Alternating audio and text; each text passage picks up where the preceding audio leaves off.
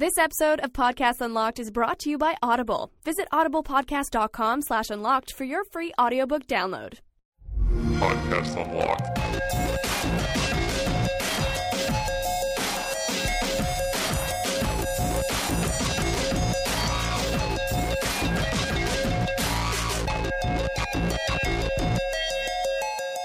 All right, it is Podcast Unlocked, episode 113, if I'm counting correctly. It's September 18th, 2013. This is the Ryan McCaffrey birthday podcast, basically. Oh, Friday. Oh, wow. I'm the 20th. Happy birthday. I am a very, very, very end of summer baby. Nice. Aw. I was born and they went, all right, no more summer. That's enough. Clearly, we need a change of season here Right. after this kid. But, yeah, it's also Grand Theft Auto 5 week. Little game. Probably a little more important, at least a little more visible in the media. And that strange voice you're hearing is the boss man himself gracing us with his presence. Steve Butts, welcome, sir. Thanks, Ryan. I'm super happy to be here. Your first Podcast Unlocked appearance. Yeah, right? Oh my gosh. Every time I'm ever. on this show, there's something special happening. Either Steve is here or there's a bunch of lights in the background. Or you're here. Or I'm here. The charming Naomi Kyle joining us as well. Hi, guys. It is an all-star team. Usually you'd think the all-stars would be on every week. But That's the true. regular guys are out, so I brought in the all-stars. Yeah, Mm-hmm. we're in such demand. I mean, Sorry, Mitch, Marty, and Destin, who are all in L.A. and Japan, respectively. You guys aren't here to do the show, so this is what happens. Yeah, everyone's gone this week. Everyone's gone. Altano's in New York. Greg's going to be in Austin. And Vince is in New York, too. They all left and on then- your birthday, too. Yeah, That's I'm like, so awful. Aw. Bailing. Screw this guy. I'm not celebrating anything. So, because last year, I'd only been working here for a few months, and I was like, I'm not going to bother saying anything, like doing anything with my birthday at work, because it's like the guy, I don't really know them yet. They don't really know Right. me. Maybe they think I'm just a douche, but now they know that. But at Right, least we can plan around it. Right.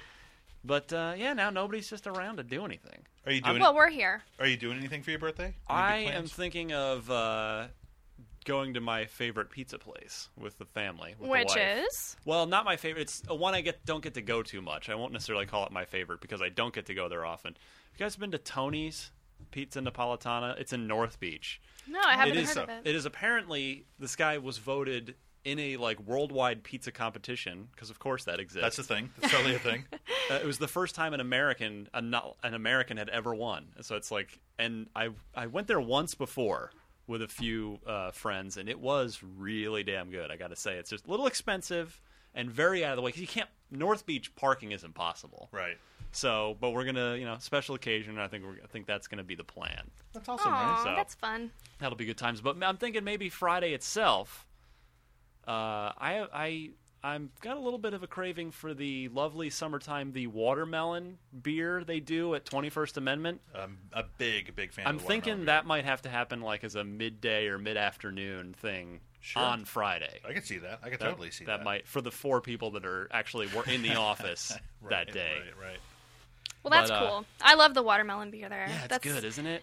I've Instagrammed it. It's one of my favorite. Yeah, Everyone knows. Whoa. Yeah. High praise. You've High got price. the Naomi Kyle Instagram. That's right. So I am curious how everyone's, we obviously have a very different experience than most people when games come out because we are afforded the unique privilege of usually getting them ahead of time and working on them for review and whatnot. So I'm curious what all the listeners' Grand Theft Auto 5 midnight line experiences were. And or however you ended up with the game. Did you call in sick? Did you play hooky? What'd you do? Drop us a line. Unlocked@IGN.com. I want to hear some good Grand Theft Auto 5 release night / release day stories. Because now, Steve, you only just started playing yourself. Actually, I didn't have a chance to You play it still last haven't night. played. I got my copy yesterday and went home and had, as you know, as a family guy, had other stuff Yeah. kind of I come saw up. you pop online, though. Did you install the game on No, Xbox? I was just about to, and then I was like, if I Sidetracked. do this, I'm going to be up playing super late, and I gotta come into work tomorrow and be on my A game. So I didn't, but I have set aside the evening tonight after dinner. Kids are in bed. I'm playing the game. Excellent. Naomi, I know you got a little bit of a start as well. I did, thanks to you, Ryan. Well, Thanks for lending me your copy. I'm bringing it in every day, optimistically hoping that I'll get to play it. Right. But so far it hasn't happened at all.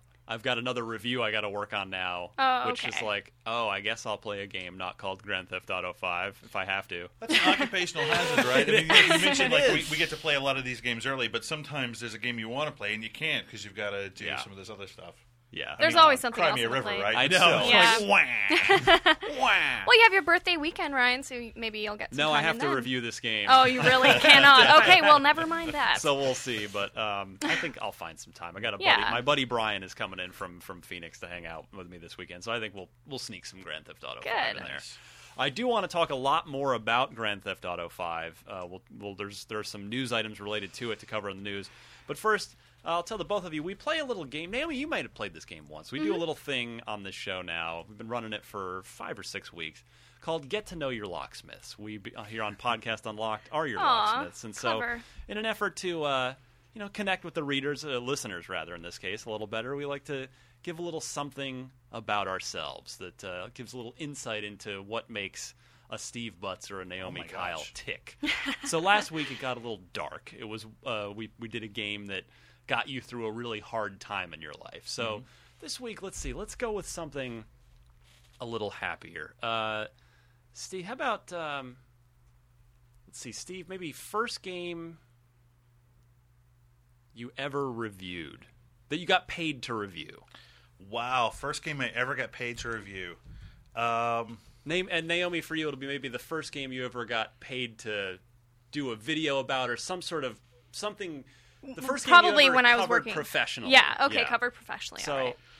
So I can't tell which of these is the first, but I remember these being because you're old. Because I'm super old. I mean, we're talking about. I first started doing this professionally full time in 1998. So this is way back. Probably none of these games are relevant to anybody anymore. And for the listeners, full clarity, Steve, you started here as the PC guy, one of the channel editors at IGN back in the very early IGN days. That's absolutely correct. Yeah, I was hired because I had a degree in history, and I was good friends with IGN founders Trent Ward and Tal Blevins, and had personal turmoil in my life, and called them up because we were good friends in high school and best buddies, and they'd moved out to California and kind of lost touch, and said, "Hey, I got some stuff going on in my life," and they said, "What are you doing for work?" And I told them, and they said, "Quit your job, work full time for us. We'll get you through whatever this issue is in your life."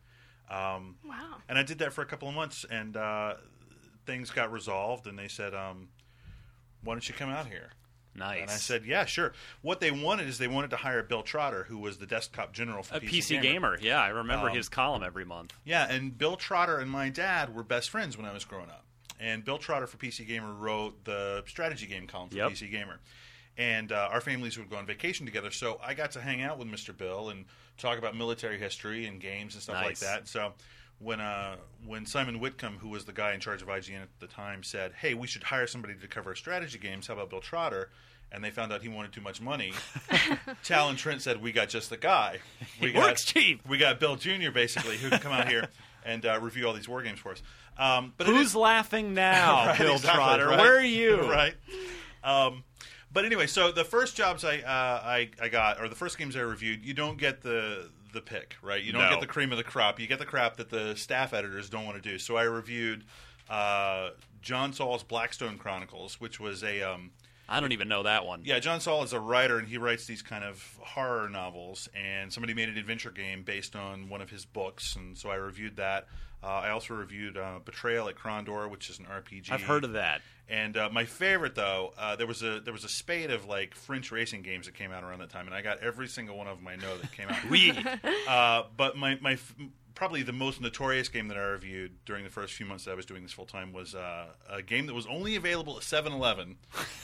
And it was called Jeff Gordon's Pepsi Racer. Wow. Jeff Gordon, everybody. Yeah, so that's look how far I've come, right? Well, clearly they bet on the right horse. Right. Now here you are running the show. Well, see, now I didn't even know any of that. That is great insight into the Steve. That's me. So, Naomi, I'll go to you. Right. I guess, because I don't write reviews professionally, but I do have a blog on IGN, and so I guess even though I worked for Gameloft in the past, I did play some of their little phone games and like never really had to write They're about it or talk copyright about infringing cell phone games. Let's not go into that. But yeah, so I guess since working for IGN, one of the games I just felt really compelled to start writing about was when I finished Mass Effect 3. And I was just so fascinated with the ending, and I had like my own take on it, and I wanted to like express my opinion about how I saw it. I wrote like a 2-parter blog about it, and I guess that was my first official. Well, that's cool. Do you remember though after what was the first game you covered professionally? Like, you were getting paid you mean like to talking just, about on camera a game or on Daily Fix? You mean like whatever it might have been? Yeah, I'm curious if you remember. I don't. I mean, I could go back. I actually have all my own script. I have my old scripts, like. Because it was a bit of a weird transition for me, right? I started, they had a test run, like a 1-week-long test run with Pilot, me. yeah. Yeah, where I shot the Daily Fix, like here in studio, and it went live and everything. And then I only moved here to San Francisco, 2-3 months later. So for me, like, the transition was a bit weird. It's hard to say when exactly that's official day one at IGN started, right? So I guess, I'll have to get back to you on that one, because I honestly, when you cover stories on the Fix, there's a slew of them. So I'd have to really kind of what's funny narrow down my quick story is when I was interviewing here at IGN. It was my second or third round of it, and I was doing a screen test. We put most, if not all, of our job candidates here, our editor candidates, through a screen test to see if you can be on video and not pee yourself while you're doing it. I think it started with you. I think you were one of our first official. Yeah. I just remember as I was going in, I ended up doing a quick impromptu conversation with Greg, because we'd both been at a preview event to see some Batman Arkham City DLC. And so it ended up being about that. But as I was going in, like, you were coming out, presumably from shooting the Fix, and I remember I just had my head down, like, I'm just like a nothing. I know she's like the host. No. I'm just going to walk by quietly. So no! That's a you walked in and you owned the place. That's well, clearly it couldn't have gone that horribly, because I'm sitting here now. One of my first memories of you was going on a press junket, and you and I just happened to be there. And Is this Utah? I remember we were wearing the exact same shoes, and I was like, "This guy has good taste in shoes. We're working together sometime, somehow, some way." That's I remember the that perfect fit. as well. Yeah. What about you? What was the first game you covered professionally, Ryan? The first one I got paid for, because I actually, Steve, you'll remember this. There was what was for a long time a very, very well-regarded game website called the Adrenaline Vault, AVault. I totally remember, yeah. Which I managed to get right after I graduated college, get briefly hired on as, but just I wasn't paid. It was just like I had sent in some samples, and I said, okay, we'll give you a shot. And I actually got to do, believe it or not, Warcraft 3 for them. That's a pretty high-profile title, right? Yeah, and like I gave it 5 stars. And those guys, it was like a 3,000-word review. That was back in the days of just no filter, like just let it all hang out.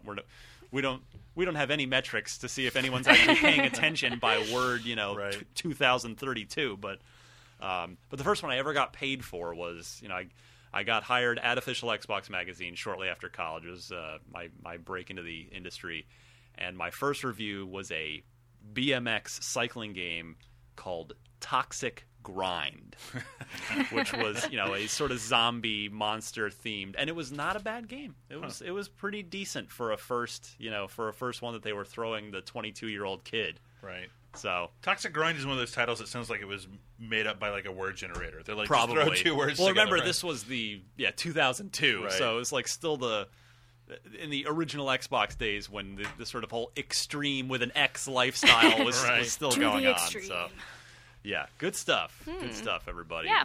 All right, let's do some news, talk some Grand Theft Auto 5 here in just a second. This podcast is brought to you by Audible, a provider of audiobooks with more than 100,000 titles to choose from. For listeners of Podcasts Unlocked, Audible is offering a free audiobook download when you sign up for a free 30-day trial. If you're not already quoting from it every day, may we suggest checking out Ready Player One by Ernest Cline. It's like The Matrix mixed with video games, Star Wars, and transforming Japanese robots. And we love it. To get started, head to audiblepodcast.com/unlocked and follow the instructions to get your free audiobook. On with the show. IGN's Xbox 360 podcast, the Podcast Unlocked presents the News Unlocked!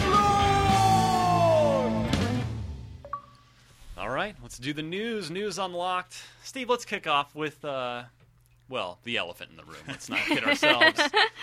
It's Grand Theft Auto 5. Yeah, the biggest thing of the entire year, and probably the biggest thing of the past couple of years, I think. If not the generation itself. Yeah. I mean, it definitely represents This is our nuts. generation. I mean, it is a seismic event for this industry. There is no doubt about it. I mean, the New York Times will cover games from time to time, but they pick their spots very carefully. They had at embargo time, review embargo on Monday, the day before the game came out. They were up with their review, which I still haven't read. I have it bookmarked and ready to go. But New York Times is on it, and the entire world. It was trending on Twitter, I think, 1 or 2 days before the game even came out. Yeah, it's crazy. It transcends gaming, right? Like people who are into GTA are not just gaming fans; they're pop culture fans. Like this is a pop culture event, so it makes total sense that it's seeing that kind of mainstream exposure. I'm super gratified to see that as well. Right? Yeah. So the story broke today as we record here on Wednesday, our usual podcast Unlocked recording day. Rockstar announced day one sales. This is global, $800 million day one. Almost $1 billion. That's, to put that in perspective, Call of Duty, the last one. Call of Duty obviously crushes it, makes billions every year. Call of Duty did $1 billion. It took them 10 days to get to $1 billion. My gosh. At their fastest. Now, it's like the analyst predicted. I don't know if anyone read up on that story, but I reported on the Fix that some analyst was like, "Hey, I predict in a week's time it's going to reach $1 billion," and lo and behold, day one, $800 million. A little conservative there, sir. Yeah, he actually lowballed it a little. And Rockstar, obviously won't admit, or they won't release this, but the budget for this game had to be hundreds of millions of dollars. Well, that's the thing that you can't. I don't know if you can trust these things, but the word on the street, take it or leave it, was that it had a $250 million development budget, which I actually buy. I'm not surprised by that. No. I've heard some things over the years of how much certain games cost from people that would know, and 5 years of with the sheer number of people that worked on the game, and also the caliber of people. I got to figure the Rockstar North team. The thing I think that part of what makes Grand Theft Auto so great, and I'm talking about the mainline Grand Theft Autos, is that the team that leads Rockstar North is the same team that's been there since GTA 3. David Jones left. He was the guy that did GTA 3. But then you've got Sam Houser, Dan Houser, Leslie Benzies. Those are sort of the three key leads, and they've been there the whole way. In this business, just as in most businesses, you see somebody has a big success, or a team has a big success, and they maybe go off to try their own thing. They want to get out of the shadow of what they're doing, or or whatever. Something happens where it inevitably doesn't last forever. But with GTA, so far it has. This team has been together. They probably know each other like the back of their hands, and I think that's a big asset in game development, where you can just trust and sort of have a deep down understanding of how your creative partners think and work and act. And what would be their reason for leaving, right? Even if you look at the games that have copied this model, like Infamous or Saints Row, or even Skyrim, right? Like I feel like the Elder Scrolls games are kind of trying to do this open world concept. I don't feel like anybody does it with the quality and the budget, obviously, that somebody like Grand Theft Auto does. Yeah, well, that's a perfect segue, Steve, because I think the answer is the only reason you would leave, because I'm sure these guys are extraordinarily well compensated in order to. And we do stories every few years on IGN of Benzies and the Housers have re-upped their contract with Take-Two, so these guys are probably quite well compensated. And the only reason to leave that I could think of would be if you just didn't want to make Grand Theft Auto anymore. Right.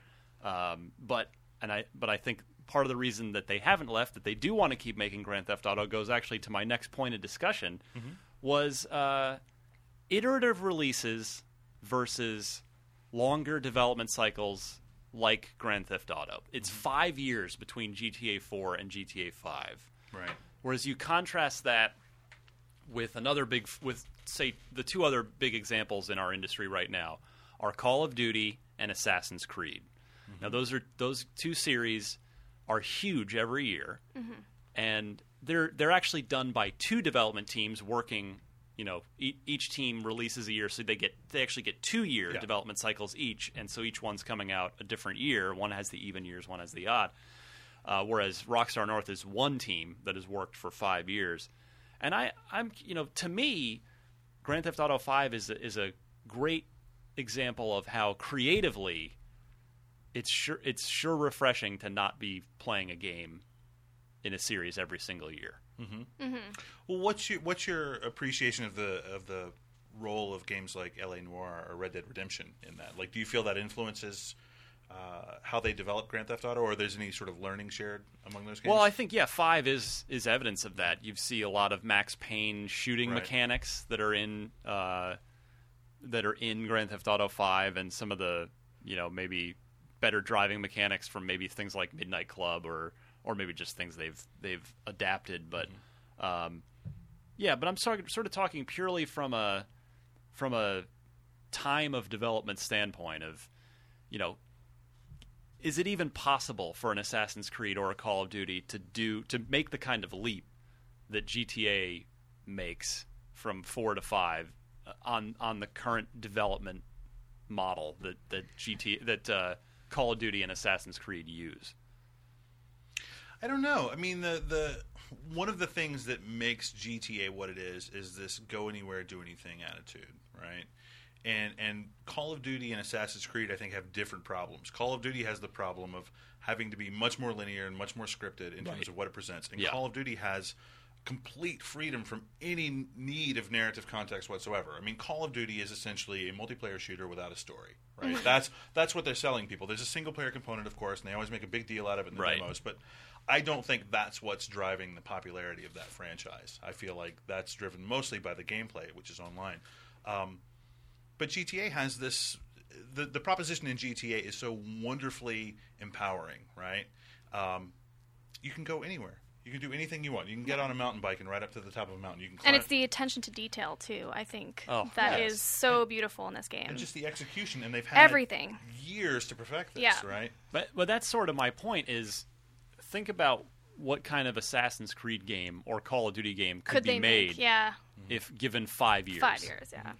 What would that game look like? And I would argue that we will never see that game, and that game is impossible.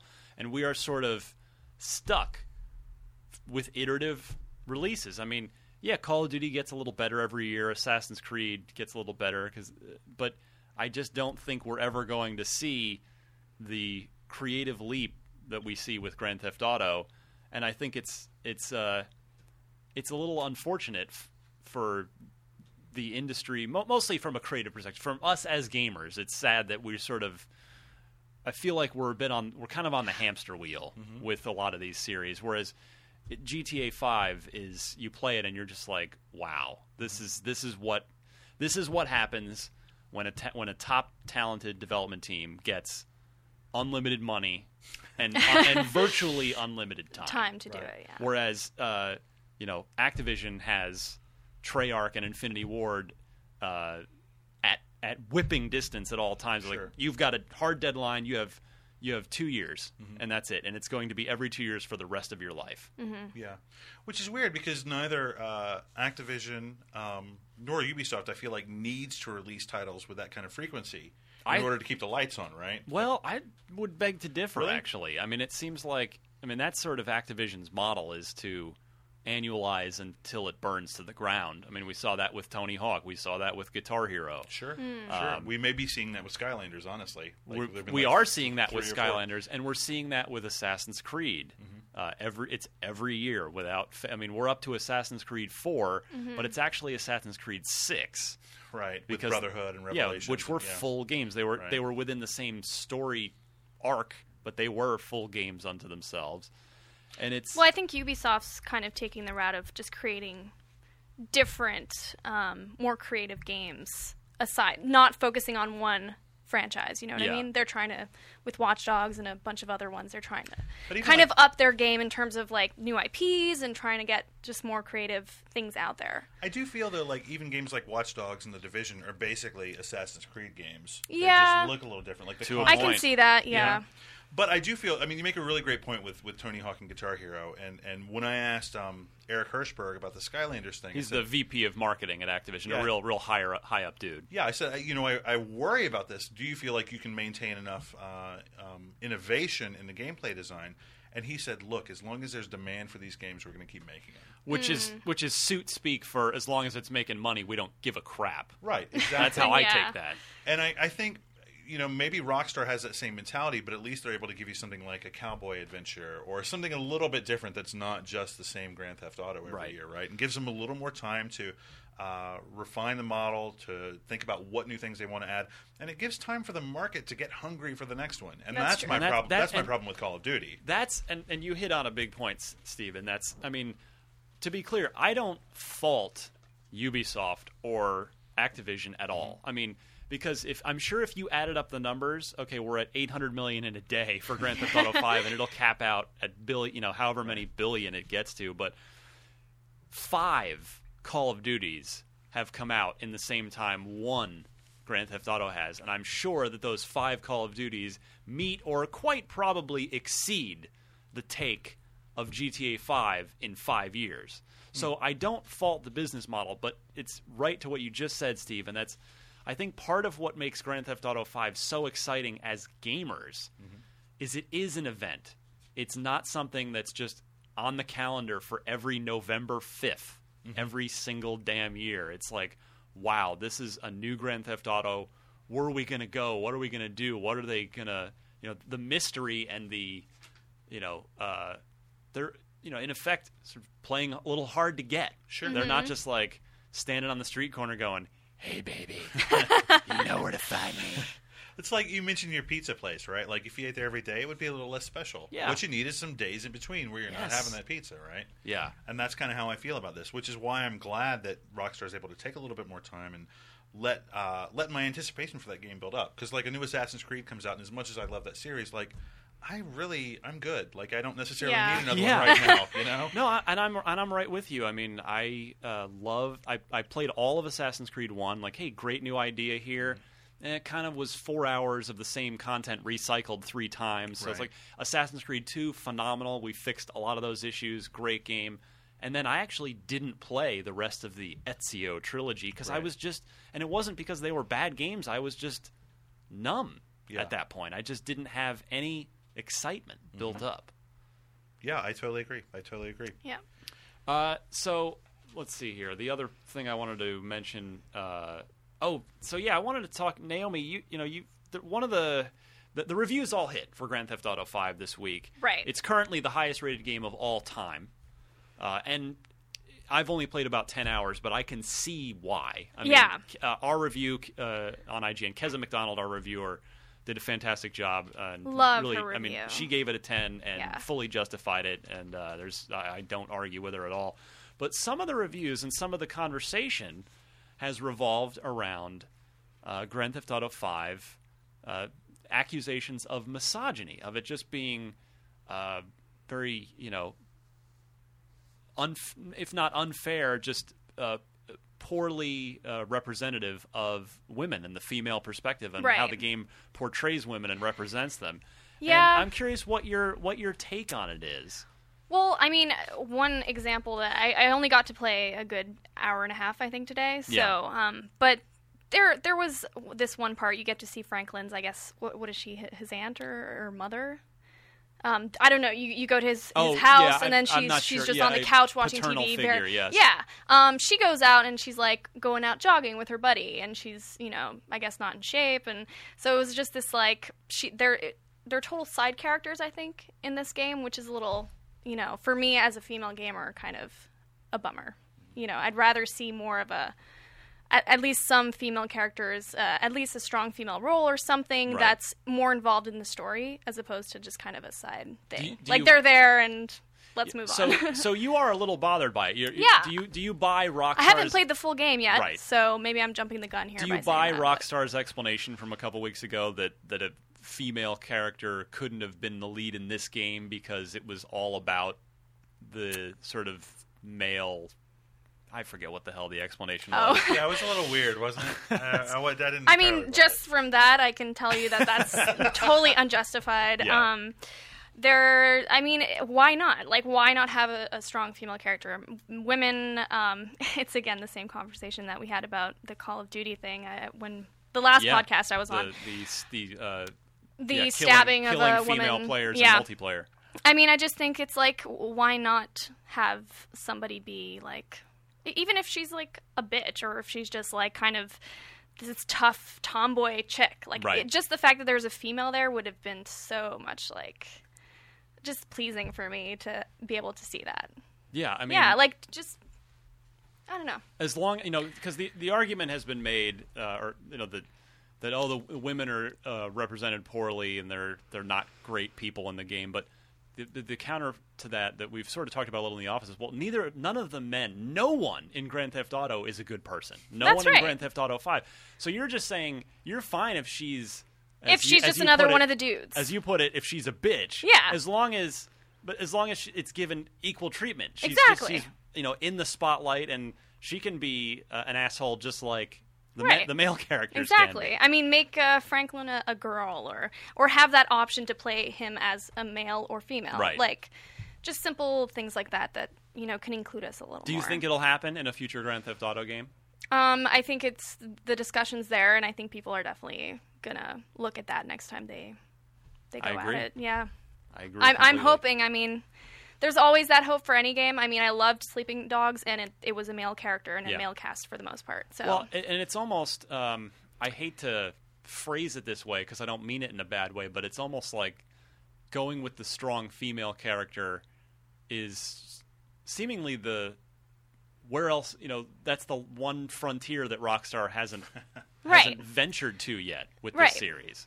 Yeah, and I think with Sleeping Dogs, it was like more of a story thing. I mean, depending on how they approach the game, if it's more a story that they want to tell, and they want it to be from a male or female perspective, then I totally understand. But a game like GTA 5, where you can have the option, it seems like there would be room to have the option to play either as a male or female, or have that be an integral part of the story or just the gameplay, like the game in general. It could, there's room for it. I'm anxious to see if they ever take that on. I mean, when I was playing the game last night, I finished the first heist, and I was celebrating at a strip club as Franklin, and I got a private dance from a dancer, got her to like me enough, and she took me back to her place. And, stuff happened. Happened. Why couldn't that have been... That could have just as easily been a female player character taking a dancer back home. Yeah, there is so much... That's a game like GTA 5 or...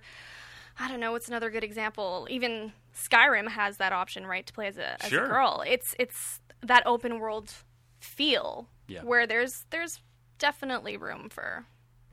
Some ladies. Yeah. Yeah, I don't know about the justification that the story means that they can't have a female character. Yeah. Right? Like, I would have bought that if it had been L.A. Noire, where they're like, look, like, we want to tell the story of a cop and a war hero, and it's just like, it would be inaccurate for us to try to portray this person as a female, right?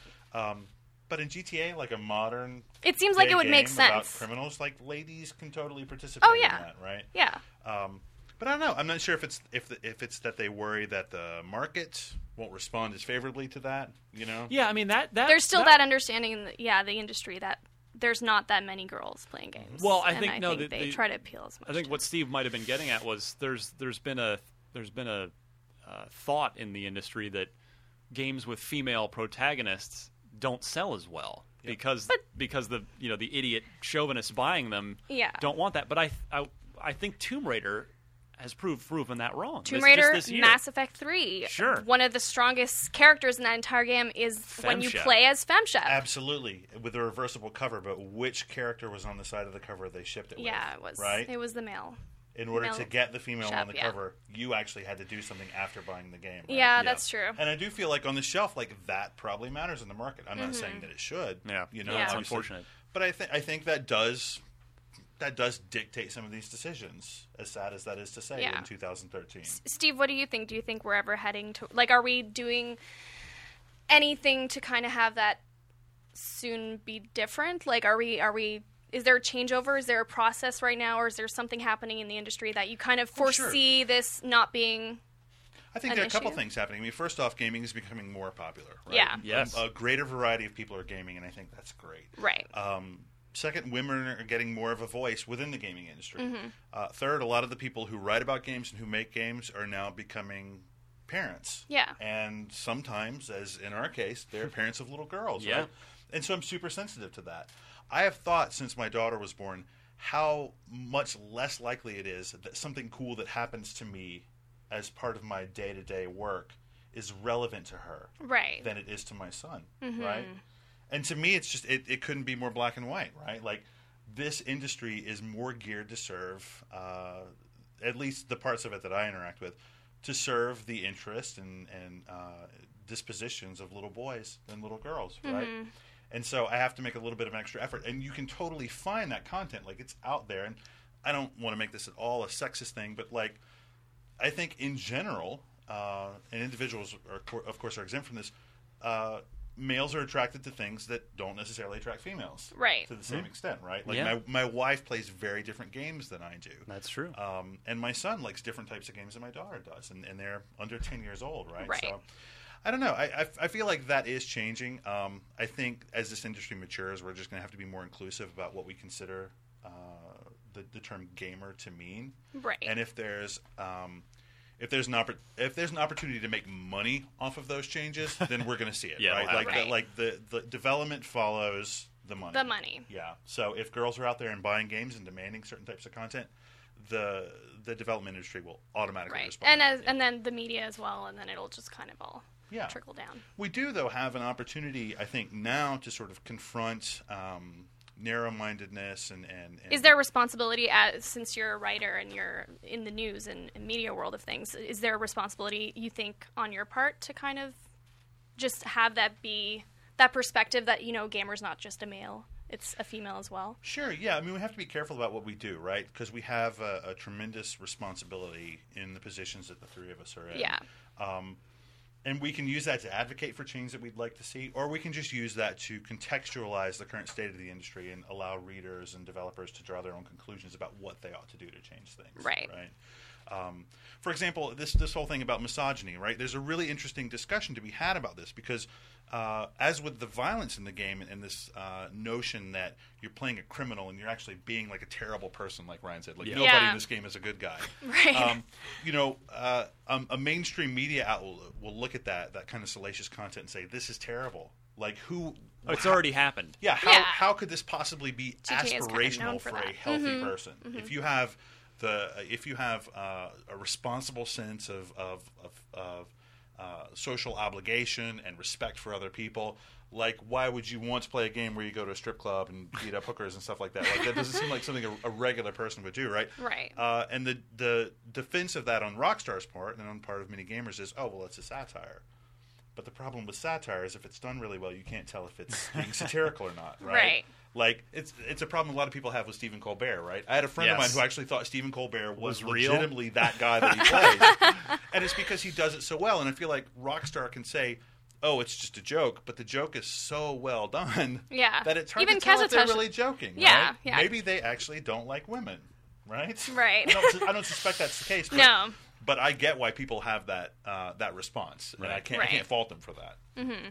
Well, one final Xbox note here on an Xbox podcast Unlocked, is that word has come down from Rockstar and corroborated by those in the know in the industry, people like Digital Foundry, that do not install the Play disc as you are playing Grand Theft Auto 5 on your Xbox 360. It, of course, requires an 8-gig installation. It ships on 2 discs, as many of you have found out.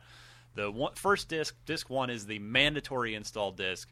Do not install the second disc. Why is that? Your performance will suffer. The reason is GTA 5 is designed such that it's you've got your core required amount of installed data, that 8 gigs, and the game is accessing that off of the hard drive at all times.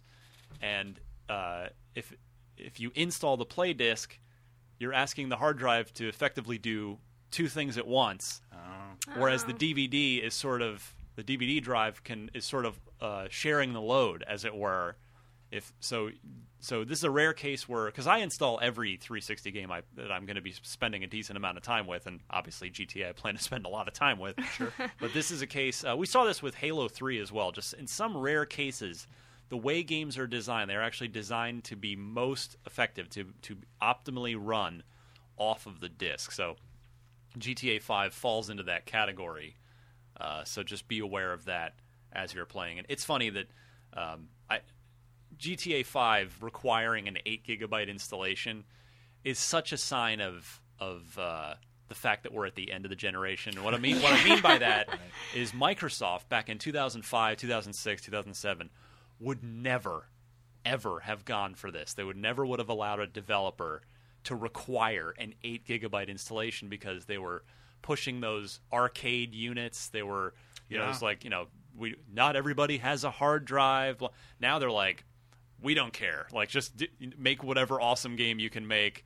We'll just sell people accessories, and if we lose out on a couple people, so be it. But I feel like Microsoft never would have made this exception back in the early days of Xbox. Well, I think I still have in a drawer in my office somewhere my original 4 gigabyte hard drive. Like, you're just out of luck at that point. Yeah, pretty much. Yeah. So buy a 16 gig USB stick, and you'll be all set for like $20 or $30.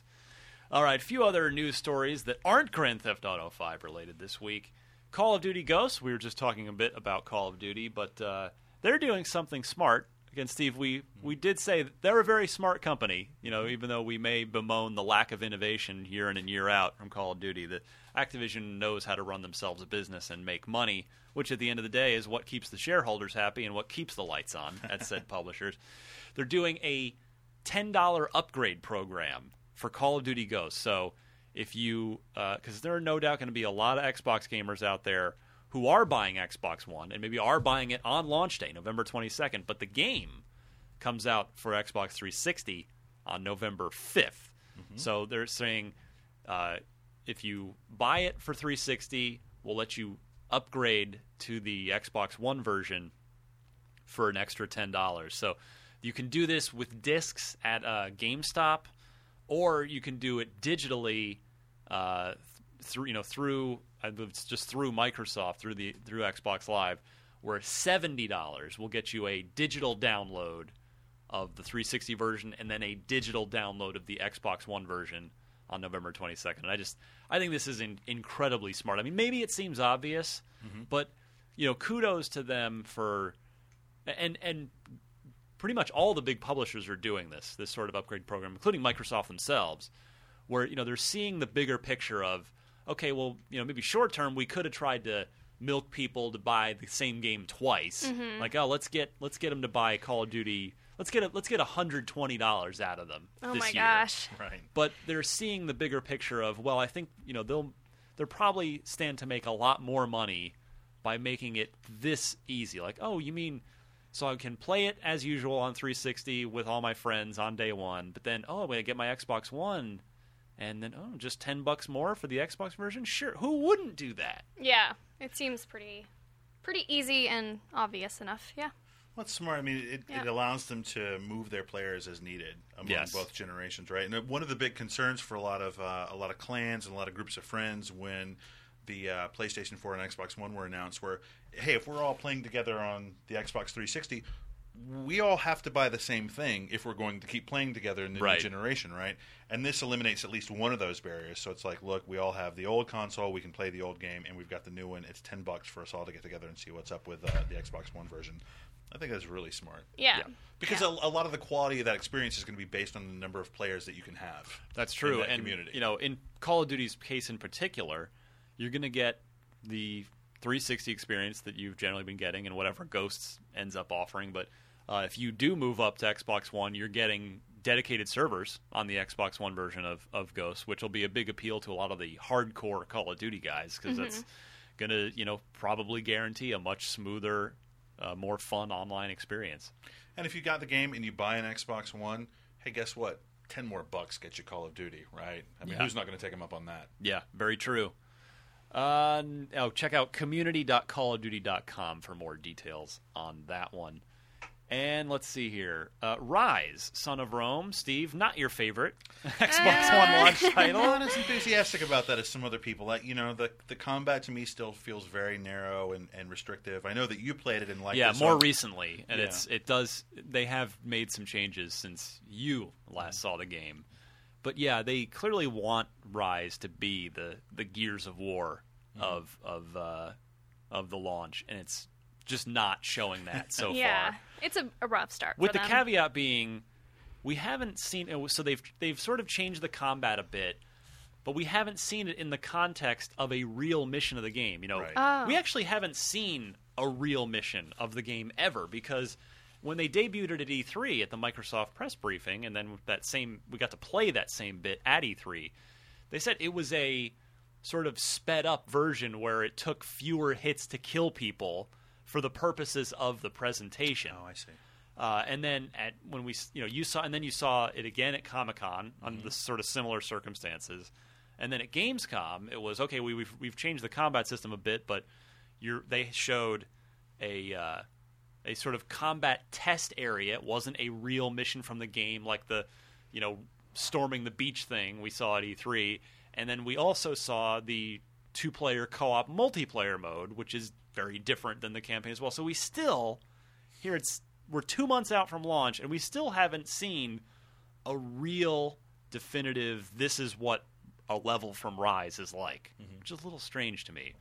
But the news today, or this week rather, was that for you technophiles, Rise Son of Rome is confirmed it will not run at 1080p native, which some next-gen games are doing, others not. Like Forza 5, 1080p at 60 frames a second, that's what everybody wants. Rise will run at 900p, a little bit of an odd resolution, a little higher than 720, less than 1080, and at 30 frames a second. That second number is the one I really care about, right? Yep. And I think a lot of gamers probably would feel the same way if they were able to sort of A/B test these things. Yeah. The smoothness of that game is crucial. It's a combat game, right? It is. So you have to have that level of control and this feeling that like your inputs are automatically being rendered there on the screen, and 30 frames per second is more than enough for that.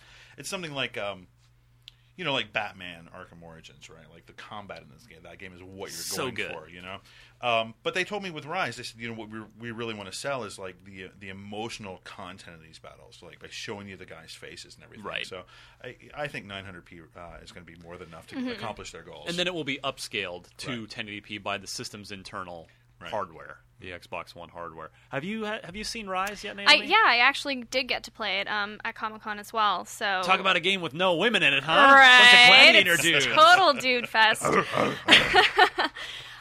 But yeah, I agree. Some of it was a bit weird and wonky to play. I did not like the combat system at all, and I had a pretty wonky experience with it. But and I didn't know that the emotional aspect was kind of a big thing for them. I didn't know that was to be able to see the faces when you Sounds go like in for the kill. Sounds like a PR talking point. Oh, Well, yeah, absolutely. because I don't see it as a type of game yet, or it doesn't seem to me like that's something that I would want to buy the game for. It would just be to see what it's about, and then to kind of get that Rome feel.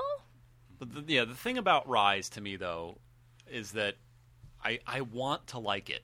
I really do. I love the setting. I love the idea of it, of a sort of brutal Roman gladiator combat game. And I'm holding out hope specifically because, as I said, we haven't seen a real level, like in proper context, with all the final combat,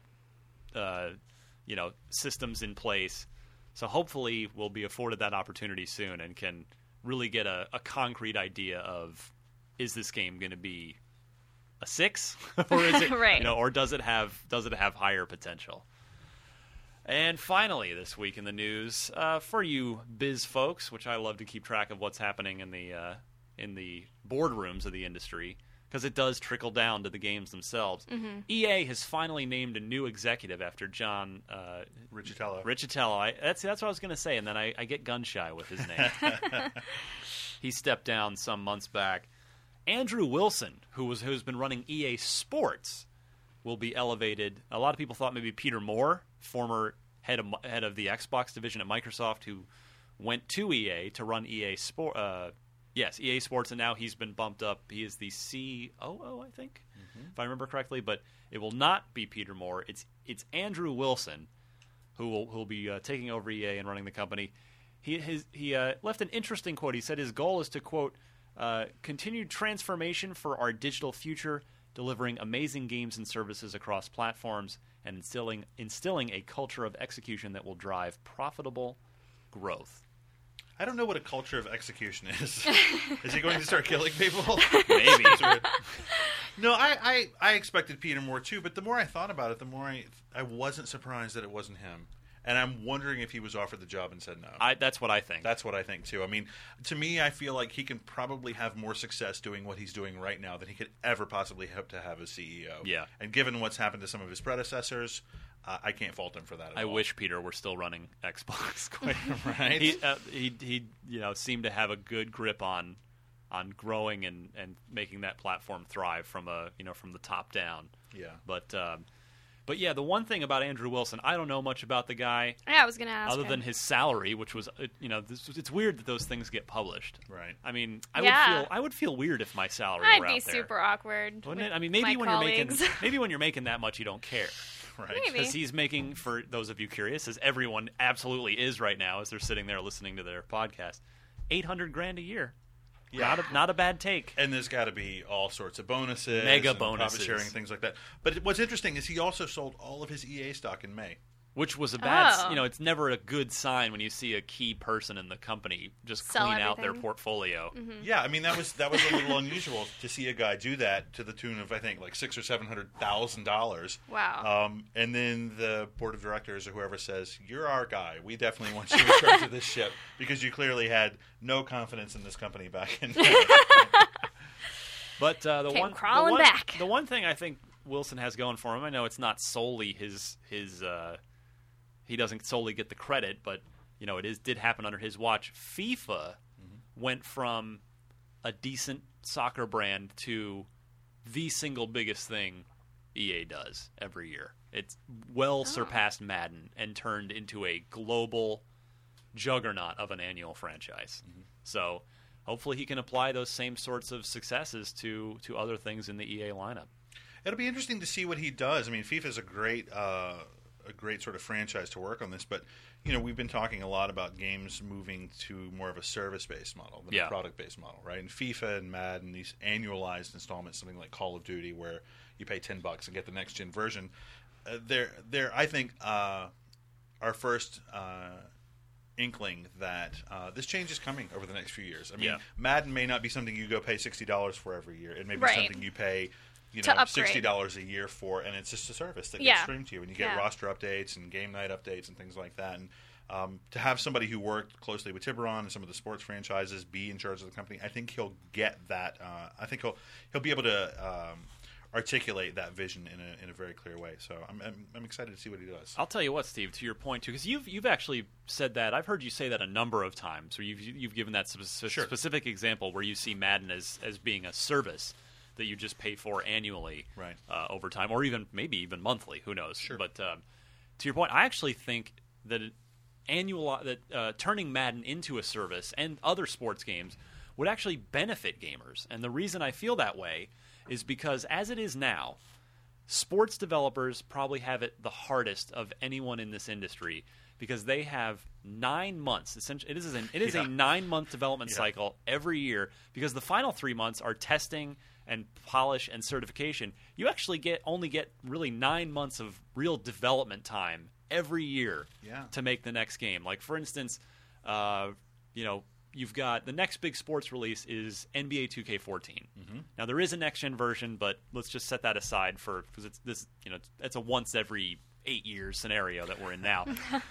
So those guys, it's September 18th, and NBA 2K is out on October 1st. That means NBA 2K is done, and those guys, aside from maybe a week or two vacation, are already working on the next game, which they'll have to stop working on. That game will effectively be done, aside from the testing and the polish phase about next, really like probably August. Mm-hmm. So it's a difficult cycle. It's difficult conditions to work on. So if it's a service that just evolves over time, it allows them to say, okay, for the next 3 months, we're going to rewrite the physics system for Madden. And then they can just deploy that as, okay, it's January 4th, we've got our physics system ready to go, and we have updated the game to include that. And I think it'll allow, it takes a lot of those 3, for lack of a better term, wasted months of the testing and all that stuff that doesn't actually get you any new features, and allows it to be spent on new features. Yeah. So I think sports games as a service is a good thing. I think it is too. I mean, George Lucas once said, and I don't know if he came up with this, but he was the first person I heard say this, that movies are never finished; they're just eventually abandoned, right?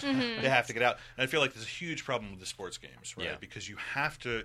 I mean, there's a calendar completely outside of video games that you have to adhere to.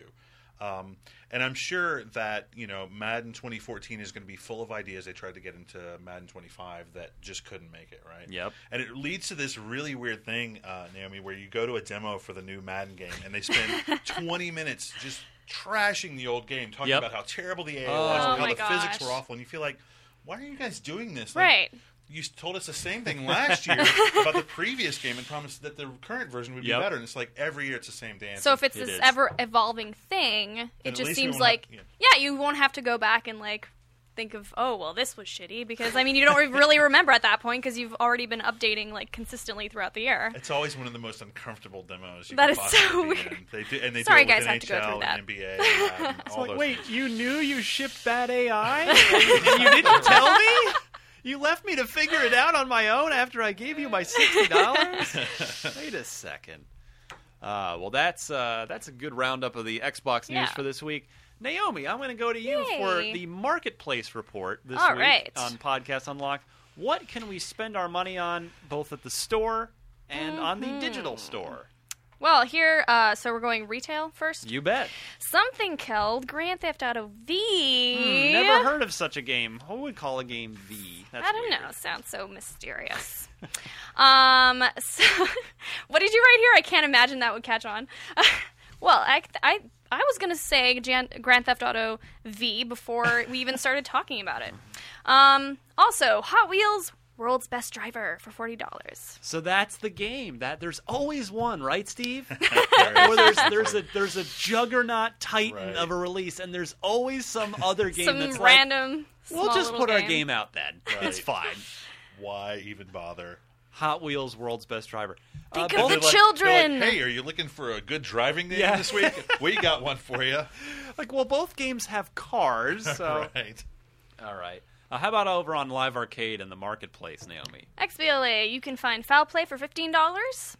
Before you write it off, dig the neat description and read the IGN review, which you wrote on this paper. I'm not sure if I was supposed to say. Yeah, no, this is the product description. I just, I saw the title of this game as I was putting together the show. I have not heard of Foul Play. Mm-hmm. I'm paid to cover Xbox, Steve. Okay. And I have to admit, this is a game I'm not even heard of. So here's what it's about. However, fortunately, our reviews editor, Dan Stapleton, is more on the ball than me. And there is a review on IGN. This game got over an 8 something. Oh, wow. Really good game, yeah. And because the title's like, Foul Play, that sounds like a really bad baseball game or something terrible. But yes, Naomi, if you read the description. So play as Damon Hunter. Is that's the thing? Sure. Damon Hunter. We have a Damon here at IGN. We do. Baron Dashforth in a side-scrolling brawler set entirely on a theater stage. Perform shattering takedowns and reversals. Electrify spectators with linked attacks. Have a friend join as a sidekick. Let's just read on here. Scampwick and you... hold on a second. That's Sidekick Scampwick. Yeah. Okay. I love that Bad name, page break. I suppose. And use every stage trick you know to bring the house down. Play out the most spectacular moments of the Baron's life, improbable beasts, astonishing villainy, and at the heart of it all, the mysterious foul play. So it's essentially the Gunstringer meets Castle Crashers, if that helps you.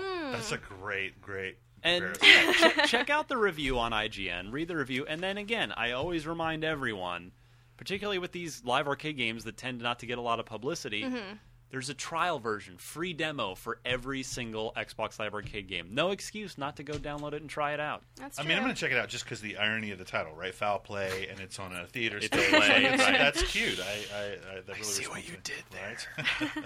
right? And then The anything on the marketplace. marketplace. Nothing. Except your free Rainbow Six Vegas one for gold members from September 16th to 30th. Okay, that's now. not nothing. That's one of my favorite games. Aw, Ryan, you tricked us all. Yeah. Well, there are no download packs or Yeah. add-ons Right. or anything. Just, Right. Just if you're a gold member, which I suspect most people listening to this podcast probably are, be sure to download Rainbow Six Rainbow Six Vegas Vegas. while you can. Yeah, it's a fantastic game. All right, we'll come back, and I'm looking forward to testing you guys out in our trivia game. I won the Unlock last Box. one, so... Yeah. Be right back. Unlock Block. Can you take on the challenge? All right, this week's trivia question in the Unlock Block comes to us from Angel. He's a longtime fan from New York City, Manhattan. He followed me over from OXM. This is a guy. His gamer tag, by the way, Reclusive Racer, all one word. This is a sweetheart of a guy. Long story short, I once expressed my fondness for the Muppets growing up as a kid, and found out that you can have a Muppet of yourself made at the Muppet Workshop in Manhattan. Whoa. Oh. Angel here had a Ryan McCaffrey Muppet made and brought it to me at E3. That is It is amazing. it is a thing that exists, and he reminded me that I need to bring it in and we need to do some videos with it. Oh my gosh, that's happening. Ryan, I'm surprised it's not Ryan sitting at and your Muppet desk Ryan. right now. I know. I'm gonna bring it in. I'm gonna bring him in. So We must yeah, see this. That's Angel is really sweet. That's Yeah. it's a little it's creepy, the- but it's more sweet than creepy, I think. Wait, is it the Muppets that's creepy, or is it more so how it looks? I'm not sure. that a fan would go somewhere and A have fan Muppet would go made all the of way, you. yeah. But Well- it is more sweet, like I said. Yeah, he went to the time and trouble of doing that, and it's hilarious. My 2-year-old cracks up at the sight of the Muppet. So yeah, Angel's a great guy, and he sent in a good trivia question this week, and for that he will get a Podcast Unlocked prize pick that no longer includes Guitar Hero Van Halen because we finally ran out. So we'll get you some good stuff, Angel. And so I'm going to test your Halo knowledge. Okay. I admit I got this one wrong. I am a longtime Halo player, and I did not remember this correctly. Well, that takes the pressure off a little bit, huh? Yeah. So, Okay. in Halo, the original Halo Combat Evolved, what animal's image is on the casing of a spent shotgun shell? I know this one. Halo You Combat know it? Evolved. Absolutely. Is it a hippo, an elephant, a rhino, or a bull? Okay, Hippo, I'm going to go first elephant, since Steve knows. Rhino, bull. A bull. Naomi? I like rhinos, so I'm going to say a rhino, but I really have no clue. You're right. It is a rhino. Oh my god. Are we right? No, it's a Damn hippo. it. Damn it! Damn it. You know, I actually heard a song, silly me, I don't know, I was on YouTube and there was this old, like, 1950s, I think it was like Shirley Temple sing it, hippopotamus song, I think it was a Christmas I want song. a hippopotamus for Christmas. Yeah. So I'm Only like, a you know, hippopotamus just because will I heard live. it this week, it was like a sign or something. I should have said hippopotamus. Should've gone with I the didn't. hippo. I could have sworn I it was went a the other rhino. way. Oh my God. You know, to be fair, Steve, if it again makes you feel better, I thought it was rhino too, Yeah, rhino just seems like but it was cooler it was in fact somehow. a hippo, Wow. according to Angel. So, Well, good job, congrats, Steve. Angel. You've won yourself the Podcast Unlocked prize pack. Congrats, Angel. If you would like to be as cool as Angel and win free stuff from us, you got to work for it a little bit. Send in a good Xbox-related trivia question. Include 4 multiple-choice answers. Please note the correct one in your email. And also need your full mailing address and your gamer tag if you want that read on the air. And you can send that to unlocked@ign.com, and we play each and every week. Actually, yes, I will be here next week. I'm out of town a little bit, but we'll make sure a show happens. And that's Cool. it. We come to the end where we plug things.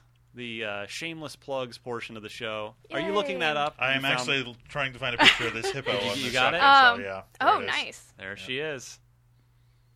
All I want So is a cute. hippo shell casing for Christmas. Hippopotamus. Da, da, da, Said da, Shirley da, da. Temple. Naomi, where Yeah. can we find? We can find you on the Daily Fix. Each Find me and on the every Daily weekday. Fix.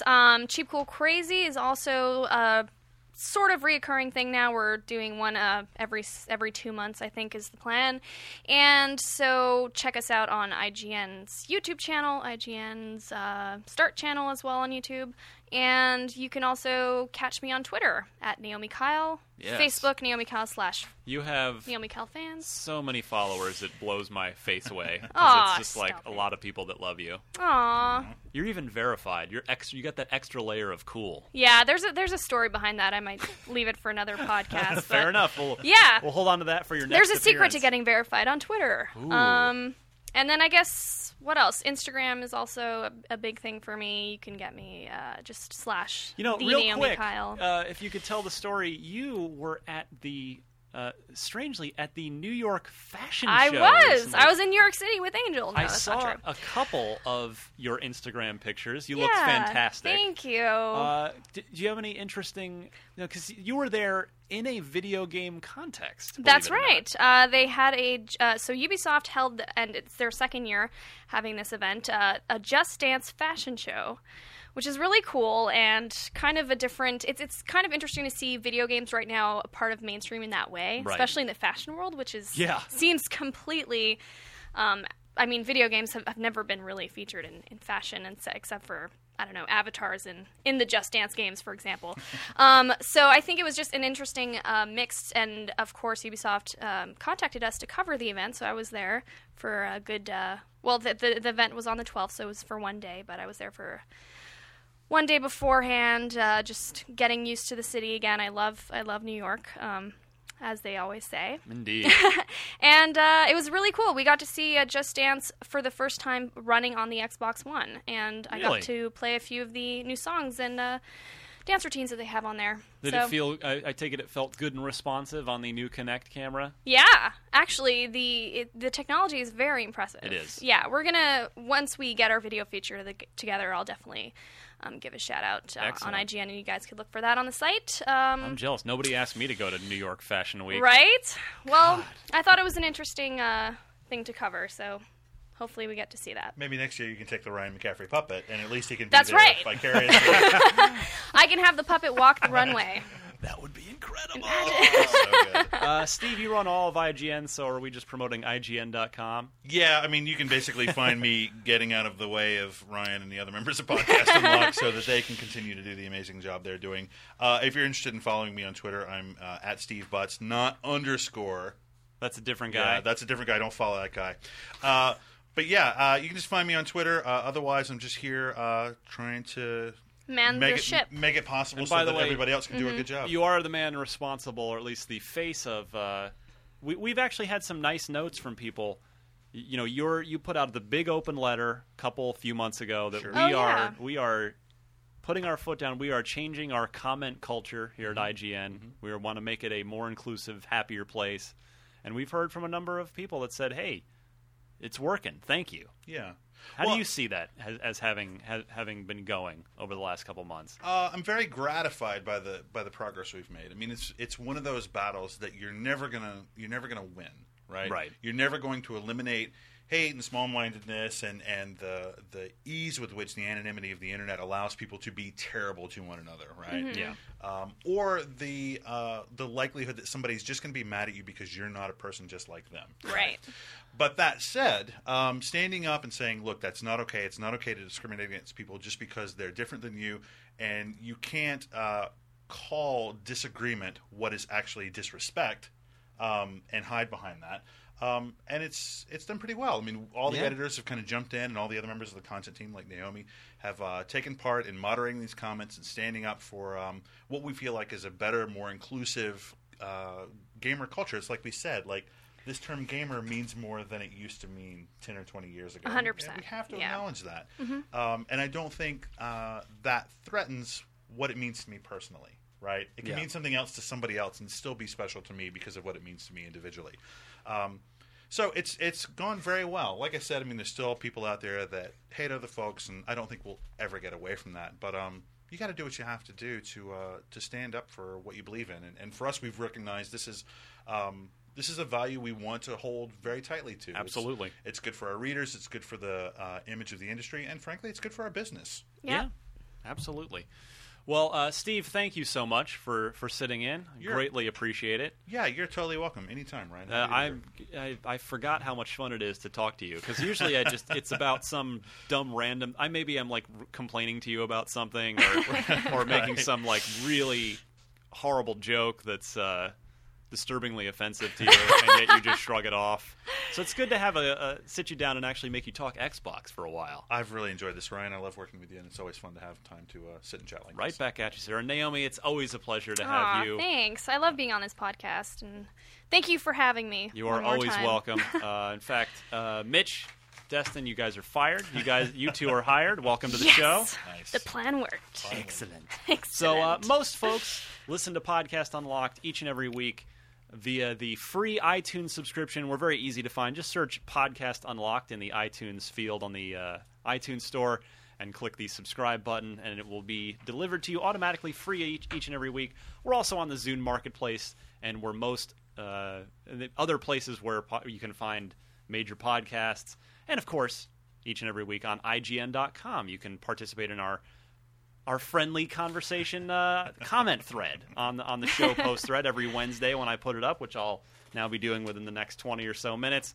So for Steve Butts and Naomi Kyle, I am Ryan McCaffrey. This has been Podcast Unlocked, episode 113, the world's #1 Xbox podcast. I'm very proud to say thanks to everybody who listens, and we'll be back with good old 114 this time next week.